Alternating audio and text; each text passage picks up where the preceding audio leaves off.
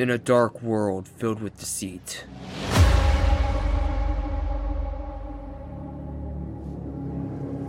one united voice is crying out.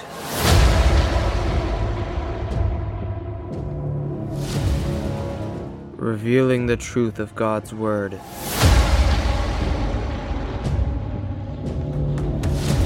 It's time to expose the hidden truth.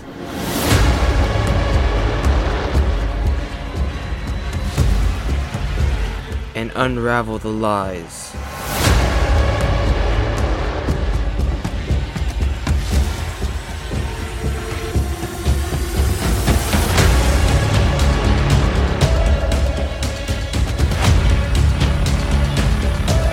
While we're living in Satan's little season.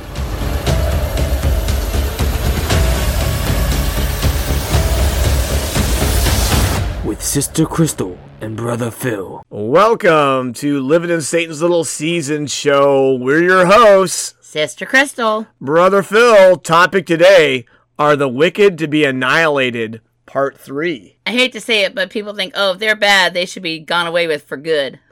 And God, I'm glad God's ways are much higher than our ways, because he doesn't really have that kind of an idea in mind.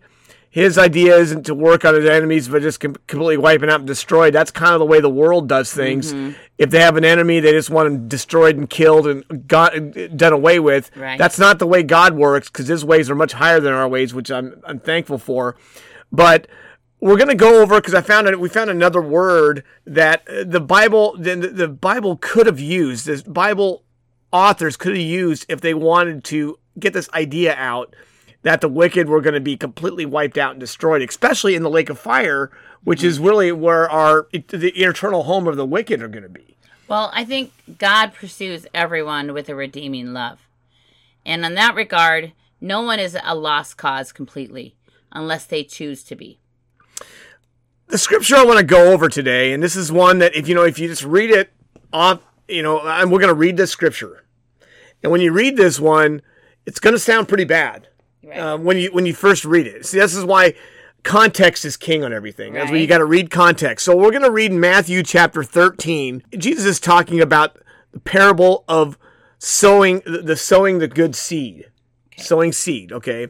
It's called the wheat and the tares, basically. And so we're going to read this really quick, and we're going to get to the passage of scripture that talks about this idea is that, the wicked are going to be, essentially this word is like, what would be used we would use the word incineratory or incinerate.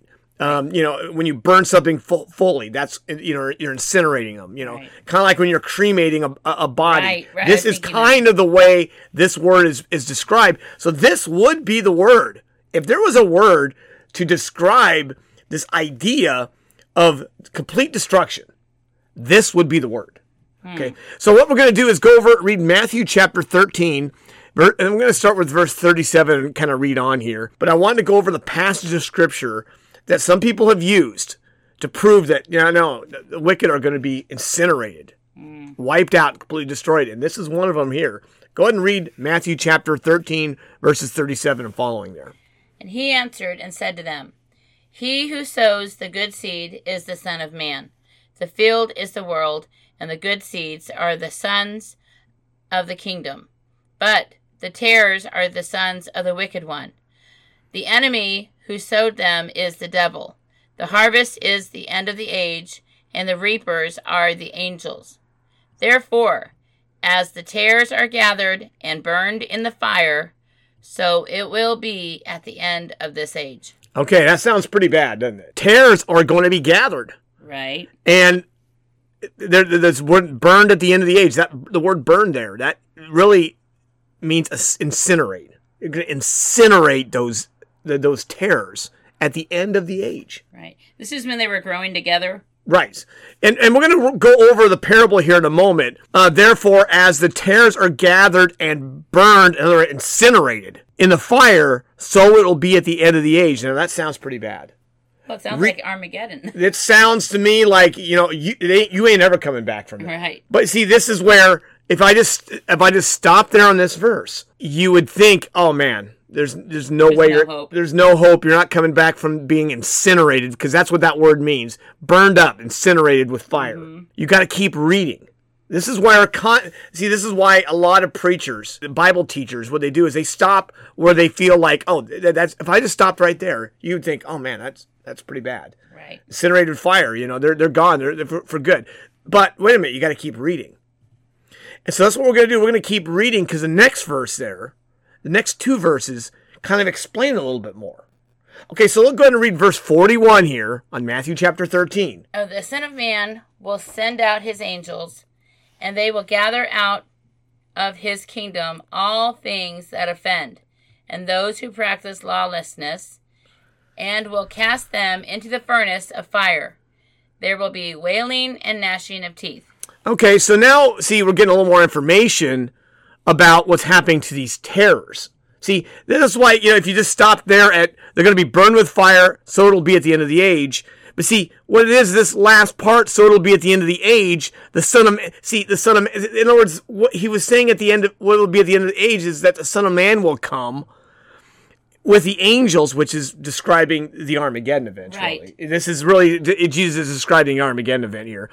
With his angels, and they will gather. In other words, this was a form of a reaping and gathering situation here. Right. In other words, they're going to gather the kingdom of all the things that offend and those who practice lawlessness. There will be wailing and gnashing of teeth. Well, we already know wailing and gnashing of teeth does not sound like an incinerator thing. No. And we've heard it actually in the weeping and gnashing of teeth, but that's the same difference. Yeah, the same kind of thing. But we know that the wailing, weeping is, crying, obviously. Mm-hmm. And we know what gnashing of teeth is, based on a lot of other passages of Scripture, that's anger.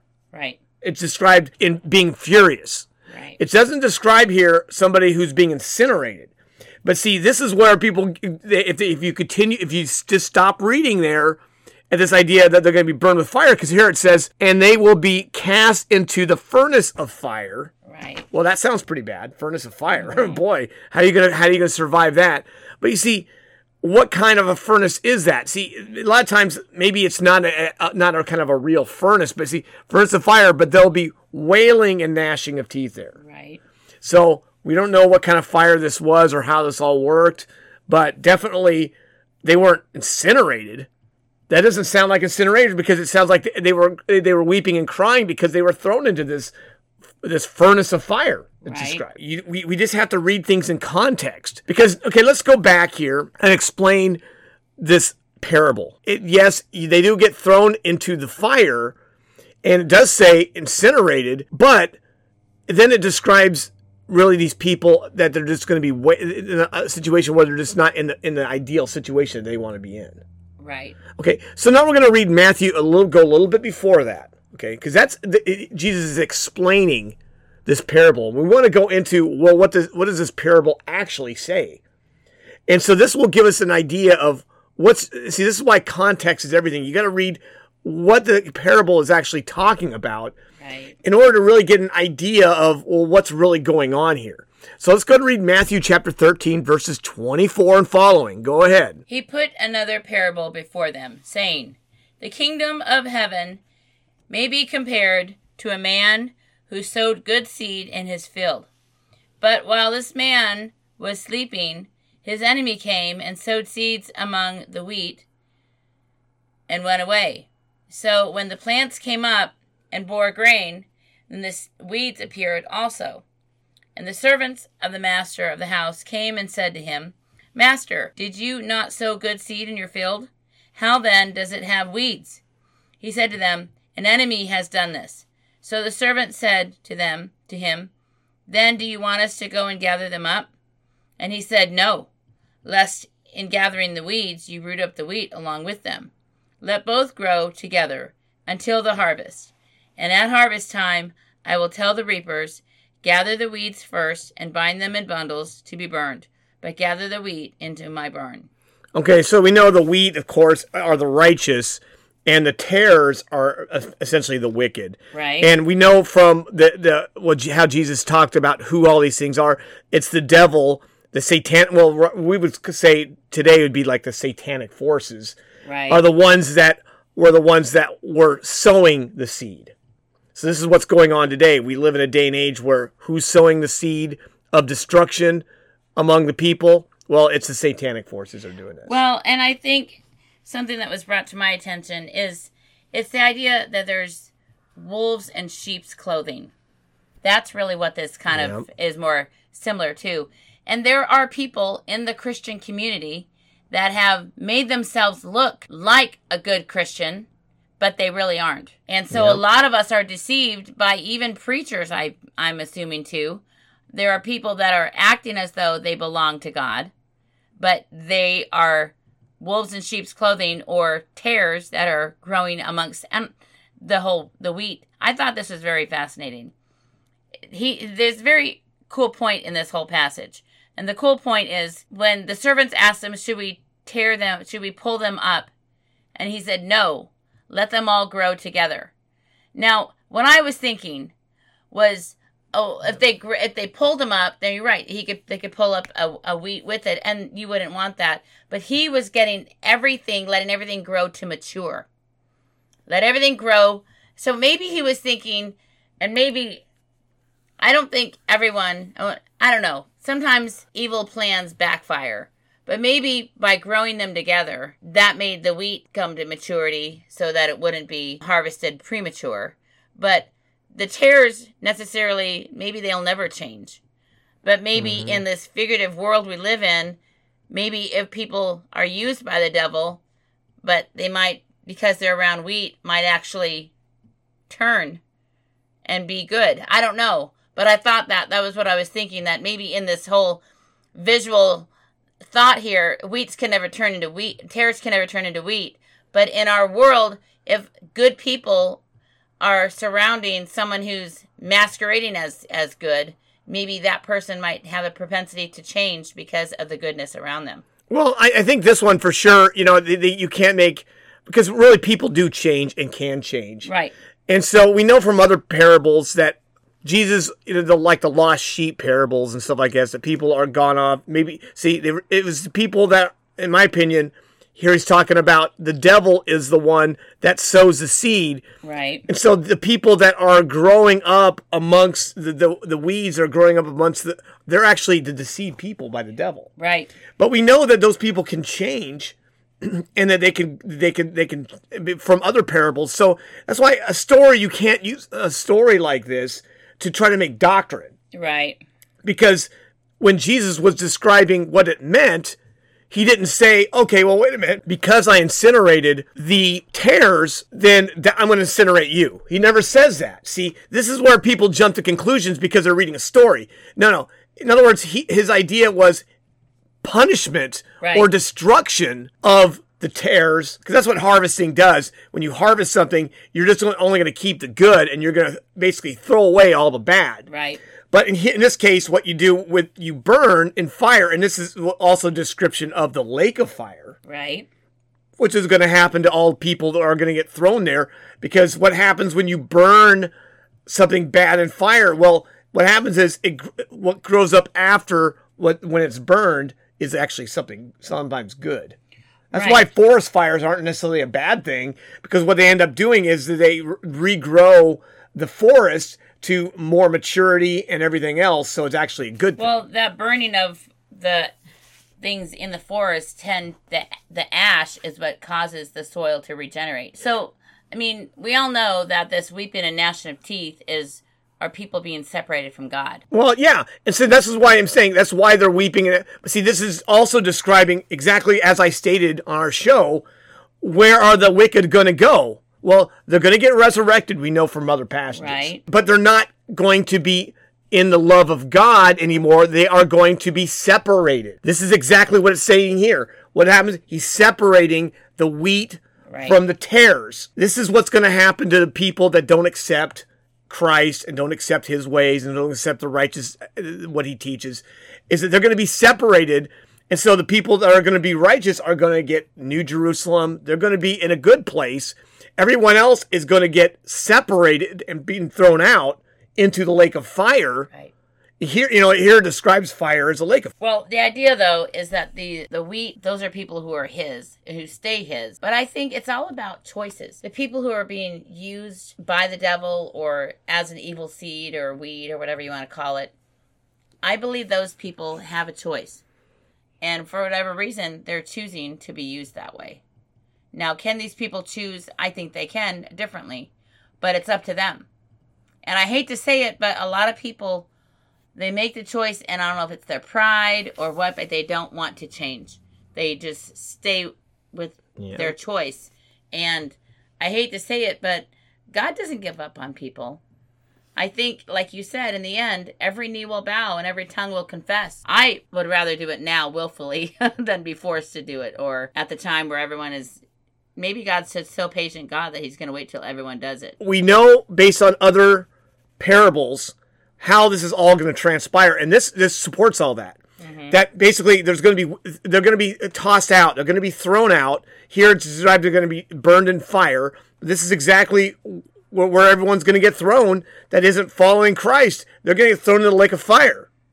Now, what that lake is and how that works, I don't know exactly. I don't think anybody really does. They're going to get cast out, but it's not a consuming fire that's going to cause, you're going to be incinerated. This isn't really what it's saying here. Because here it talks about what there's going to be wailing and gnashing of teeth as they're getting tossed out. It doesn't say they were going to cease to exist or anything like that. Right. This is why I'm trying to get it. I was going to go to the next one here in Luke chapter 3 that talks about this idea of incinerating. And this is something that's talked about that John the Baptist is referred to. So go ahead and read that one in Luke chapter 3, verses 15 and following. And the people were expecting, and all were reasoning in their hearts concerning John, if perhaps he may be the Christ. John answered all together, saying, I indeed immerse you in water, but comes the one stronger than me, of whom I am not fit to untie the strap of his sandals. He will immerse you in the Holy Spirit and in fire, of whom the winnowing fan is in his hand, and he will thoroughly cleanse his threshing floor, and he will gather the grain into his storehouse, and the straw he will incinerate with inextinguishable fire. Okay, John's talking about who Christ was. No, he wasn't the Christ. Right. He was the forerunner to Christ. Right. But he was describing what Christ was going to do. And this is pretty much describing what we read in Matthew. Right. How what's he going to do? That, this idea of the winnowing, the fan, that's what they used to do. They fanned the wheat so they get rid of all the riffraff. Right. So all you keep is the good stuff, and everything else it gets tossed out. The storehouses and the straw, of course. The straw is a part that you can't really eat. You don't eat straw. Right. That's the stuff that's like the stalk and everything chaff else. Or whatever. Yeah. Mm-hmm. You don't eat that. You want to eat just the good stuff. So what it's going to do is, what he's describing here is essentially a filtering process. Right. That God is going to filter out the good from the bad. Right. He has a process to do this. That's why you're not going to be able to cheat your way into the kingdom of God. God has a process that he's going to filter everybody, and it's the righteous that are going to make it in. That's the good wheat, and they're going to make it in. Everyone else is going to be here he talks about the straw being basically being incinerated with everlasting fire or indistinguishable fire. So again, he gets rid of the stuff that's useless. So all he's keeping is the good. Right. Talk about a vetting process. He vets it completely and thoroughly. We're trying to get this understanding of the process God is going to use in the end to judge everybody. And so obviously all these things have already transpired and everybody's gotten judged. Now we're living in a situation where, we're living in a day and age where people are growing up wheat in the chaff, same as always. There's wicked and righteous people, even in the church and outside the church. We've got to be determined now to decide which one are we going to be. Right. Are we wheat or are we a tare? Mm-hmm. Are we good or are we the straw? Because see, this is what we're looking for. We've got to make decisions based on what we are. Are we really doing what God wants us to do? Well, I think You think of wheat and you think of tares or weed. We're learning more about what we think are weeds are really not that really weeds because they're actually beneficial. But these are actually weeds that were no good. The idea, though, is do you want to be useful and productive, or do you want to be useless and thrown away? And I don't really say God throws people away. He allows people to go in the direction they choose to go. But I guess he doesn't really condemn us to that lifestyle if there's always hope. And I think that's the thing is like, I really think that there is a redeeming love and aspect of God that a lot of people, I think, want to see, but they also want to punish or have punishment on the evil people. And I get that.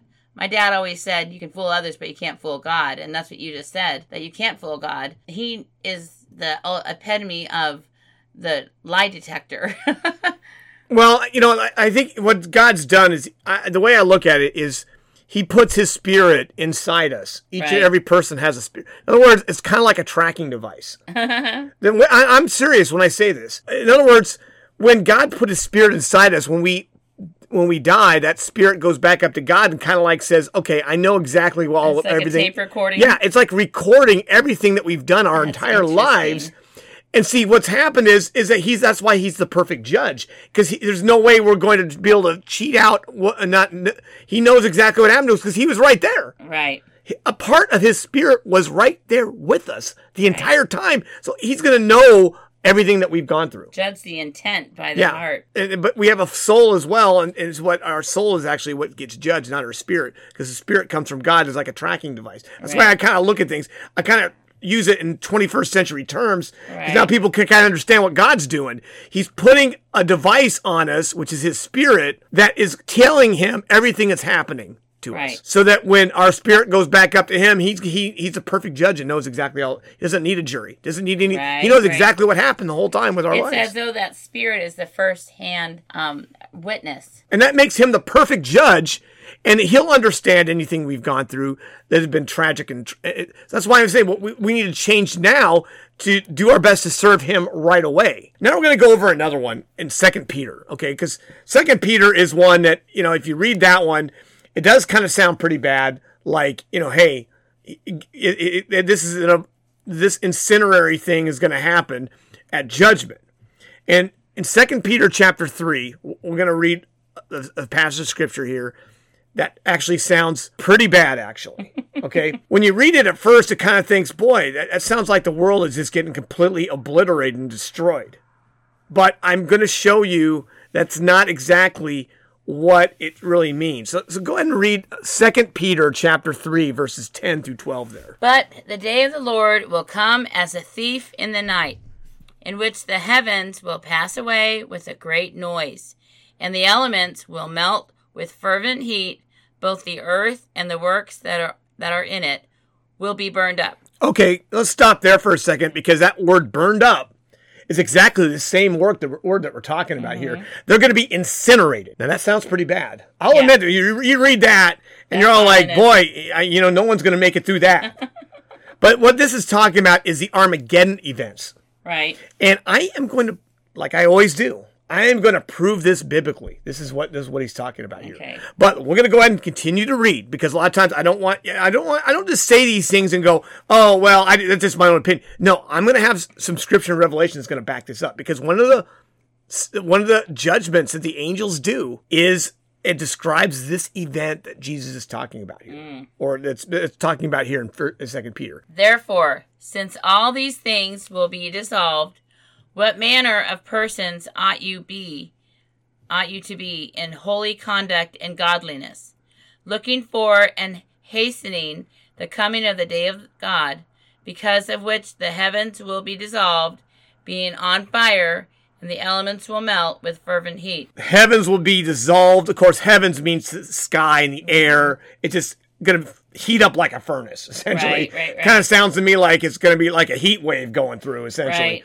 Is the way this is describing here, cooking everything around them. Right. When you read that, you're all like, well, that sounds like the world's going to be when I read this as a kid, I remember reading this and going, man, This sounds to me like the whole earth is going to turn into a freaking French fry. That's what I thought. You got to understand what they're trying to say is that God's judgment is going to come on the world. And just like the whole world was flooded before Noah's day. Right. Okay. But yet the world survived. This judgment is going to be a hot judgment. This is going to be the judgment during the Armageddon events here. Right. What's described here by Peter is going to be a judgment by fire. Right. See, God did 4 judgments. Yeah. Let me explain how God there's been 4 judgments that God's put on the world. Okay. The first one was water. Okay. And that was, of course, we all know the Noah event. Right. That's found in Genesis chapter 9 and following. Okay. Then right after that is judgment by air. And that one was the Babel event. Remember when he confused all the languages and so people couldn't speak to one another in the air. Right. Third judgment was judgment by fire. Right. And that was the Armageddon event. So this is the third judgment and the last earth. It's the final judgment before new earth. So you got water, wind, fire, and earth. The 4 elements that many of the Eastern people talk about, they're all discussed right there in our Bibles. All these judgments have already occurred, and we're beyond all these things now. Now, I'm going to show you, because this 2 Peter, this sounds pretty bad. When I read that, I'm like, that sounds like the world. That's why I thought we never went through this, because the world hasn't turned into a French fry yet. So I figured, well, if we're still on it. But you see, what we're not factoring in is that all these judgments the whole world isn't going to go under this thing. It's just going to be parts of the world that are going to. And I'm going to show you, because in Revelation chapter 8, verse 7, we're going to read this verse really quick. Unfortunately, what people don't understand, and this is why you have to read a more accurate translation of the Bible sometimes, because like the King James and New King James, they don't mention some things that I wish that they mentioned. Okay, so I'm going to go ahead and read Revelation chapter 8, verse 7 in the New King James, but also if you read the King James Version, it also has something very similar here. So go ahead and read Revelation chapter 8, verse 7 there. The first angel sounded, and hail and fire followed, mingled with blood, and they were thrown into the earth. And the third of the trees were burned up, and all green grass was burned up. Okay, see here it mentions here a third of the trees were burned up, and all the green grass was burned up. Okay, so wait a minute now. Trees, it's kind of confusing. Now, I read this in some other versions, and most of the other versions of the Bible have added something else in. And so we're going to read it in the Apostolic Bible Polyglot, which is my favorite go-to version of the Bible, because it's very literal, and it also corrects a lot of these problems. Okay, so I'm going to read that verse again, in the Apostolic Bible Polyglot, because here it says here, and a third of the trees were burnt up, and all the green grass was burned up. Well, that's kind of confusing here, but you read some of the newer, and almost all the newer translations have corrected this problem. Mm-hmm. Okay, that it wasn't necessarily just the trees that were burned up, but there's a third of the earth was burned up too. And let's go ahead and read Revelation chapter 8, verse 7 in the Apostolic Bible Polyglot there. And the first trumpet, and had come to pass hail and fire being mixed in blood, and was cast unto the earth. And the third of the earth was incinerated, and all green grass was incinerated. Okay, so here it says something a little different. It didn't say anything about the trees being incinerated. It just says that a third of the earth was incinerated. See, that's describing, and I'm just reading that. That's kind of describing to me 2 Peter event, where what's a fervent heat event and all, so, but it wasn't, it didn't say the 100% of the earth. It just says that the earth would be burned with fervent heat in 2 Peter, but then you read Revelation and it describes, well, it's not going to be the whole earth. It'll just be like a third of the earth. Right. A third of the land essentially are going to go through this fervent heat event. And I guess the other 2/3, I guess, are going to be spared. And of course, the righteous judge God would determine which areas were going to get hit hardest and which ones weren't. But the point is this is what the Bible's actually talking about when it comes to these events. Right. And so when I read this, I'm like, okay, we now know that Second Peter event is exactly what was talked about during this first trump, the first trumpet. The angel came down and sounded the first trumpet, and this is the judgment against the nations. And a third of the earth was incinerated, and the grass was incinerated too. So in other words, it just a trial by fire. And of course, I think you could kind of see this in a lot of the melted buildings around. I think this happened during that time frame. A lot of mountains are melted buildings, actually, that just got melted in this fervent heat. Yeah. But see, it was only a third of the earth got affected. The other 2/3 of the earth obviously wasn't affected by this fervent heat problem. That was a judgment against the nations. Right. I'm just trying to get us to understand that a lot of times when we read these things in our Bibles, we kind of think, well, you ain't coming back from that. Just like, with a flood, even though the whole world was flooded, we know that certain people were spared. Wow. And this is exactly what happened on the fervent heat judgment. Not everyone was completely obliterated and wiped out. There were still many people left over after this event happened, because 2/3 of the world wasn't obliterated with fervent heat. Right. It was just the areas that were getting harshly judged, apparently. Right. And that's what God did. He judged. He was judging the nations, and he was judging certain nations harsher than others during these Armageddon events. Well, I call it the Armageddon events. I think it's more like judgment against the nations. Armageddon was the war that happened right when Christ was coming down, and then he kicked butt with the angels and destroyed that whole army and everything in Armageddon. But then after that, after he solidified his power and destroyed that army, then the angels came by and they did their work, doing all these events to judge the nations. Right. And this happened for quite some time. And then after that, of course, things calmed down after he had his reign, and he rebuilt Jerusalem with the holy ones and all that. Right. And that's where they dwelled with in the 1,000 years. Right. So if you understand the time of how everything went, it seems like everything kind of makes more sense. But I just wanted to share this with you a little bit, because a lot of times we read these passages of scripture and it sounds on the surface kind of bad. Right. And this is what I'm trying to say.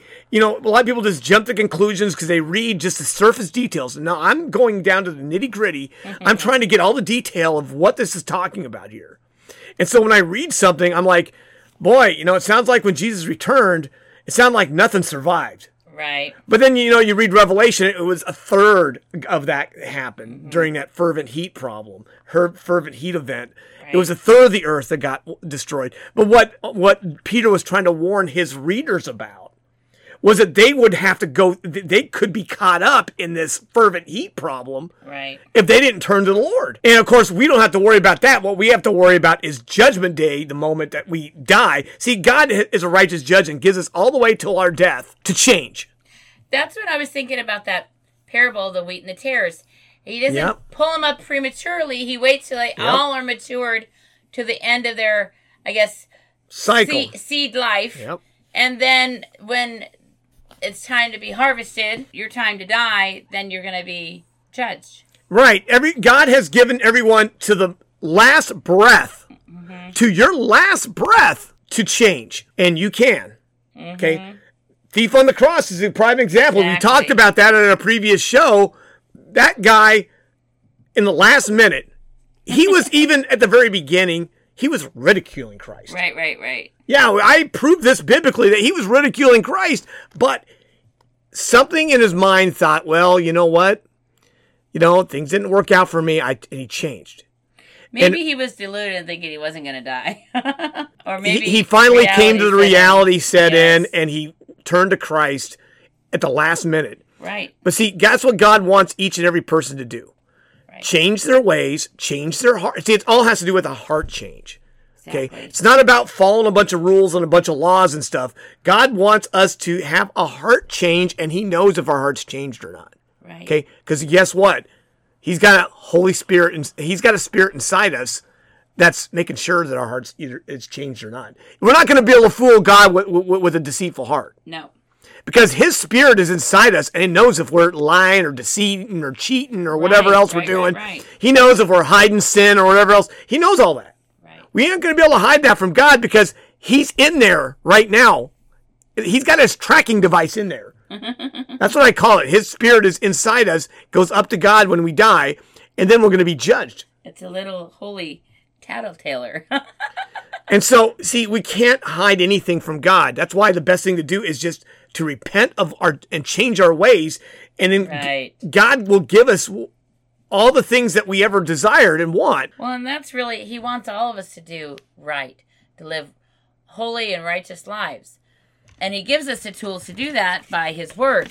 And the spirit that he gives, I think the spirit he gives us is a guide. But some people put that guide on mute, and they don't want to hear from him. And other people crank up that voice, and they do exactly what it guides them to do. And I think that's really what a Christian life is being guided by the right influences. Or the ungodly life is being guided by the wrong influences. Yeah, well, they definitely live in a dark, deceptive age, that's for sure. I mean, we must be vigilant.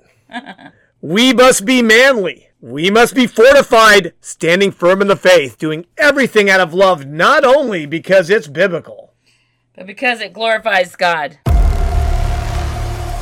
Join or contact us at satanslowseason.org.